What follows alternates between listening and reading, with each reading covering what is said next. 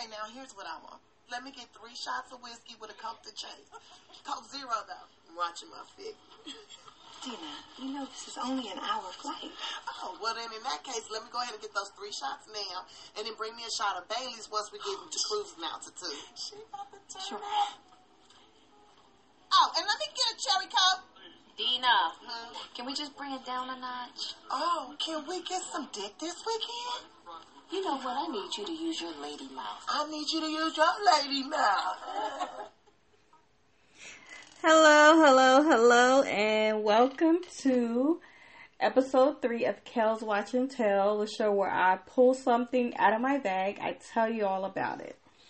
Today's episode, I have a 5-month supply of absinthe in my bag because I will be reviewing Girls Trip, which clip that you just heard right before I came in was from the movie Girls Trip. Let's get started. This movie is an amazing movie. It is so funny. It's funny from beginning to end, and it never stops. It stars Queen Latifah, Regina Hall, Jada Pinkett Smith, and the breakout star Miss Tiffany Haddish. She is a very, very funny woman. I've never seen her before in anything. I heard she's on the show The Carmichaels, which is on my list to watch. I just have not got there yet. But she is hilarious.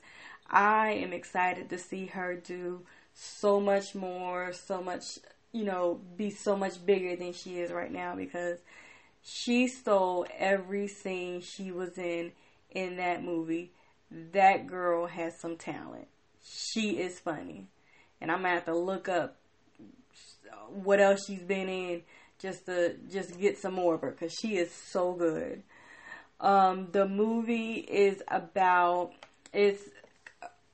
4 friends. It's mainly about the Regina Hall's character.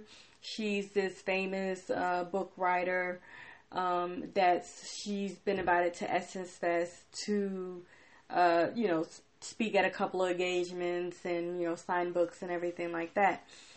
So she decides to bring her 3 friends along that she hasn't seen in a couple of years.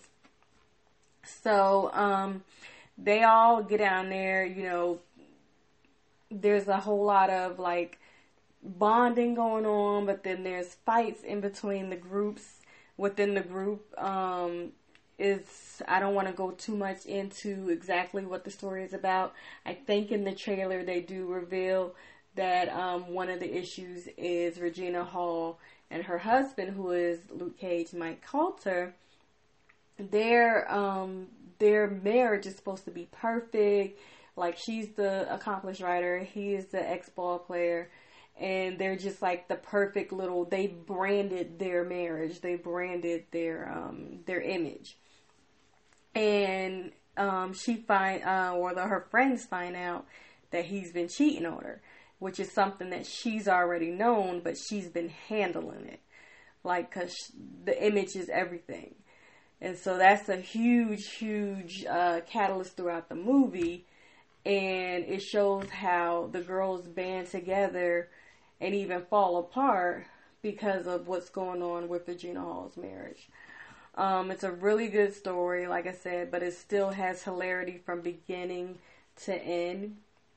You also have Lorenz Tate in this movie. He plays a musician, and I tell you, Lorenz Tate has not aged a day since Love Jones. I don't know what he's doing, but it is amazing. He looks good. It has Kofi Siriboe. He plays Ralph Angel on Queen Sugar, which is another show I've never seen. But when he stepped on the scene, oh my God. I was with all the other 500 or however many black women in the theater. Just woo. Because that man is sexy, beyond sexy. I gotta get into Queen Sugar now just to see what he all about. But he is very sexy. The movie was directed by Malcolm D. Lee, who is Spike Lee's cousin, and more importantly, well, I think it's more importantly, Kenya Barris is one of the writers on the movie, and she is the writer for Blackish, and I absolutely love Blackish. I think it's so smartly done, and that was just a plus to have her on this movie, because you get comedies like this and it's not written well. The story's not written well. They have all raunch and no serious moments, or it's serious and the raunchiness is just like not good. This movie was good. I give this movie a 5 out of 5. It was one of the best comedies I've seen in such a long, long time. It is rated R due to, basically, you can hear a little from that clip and why it should be rated R.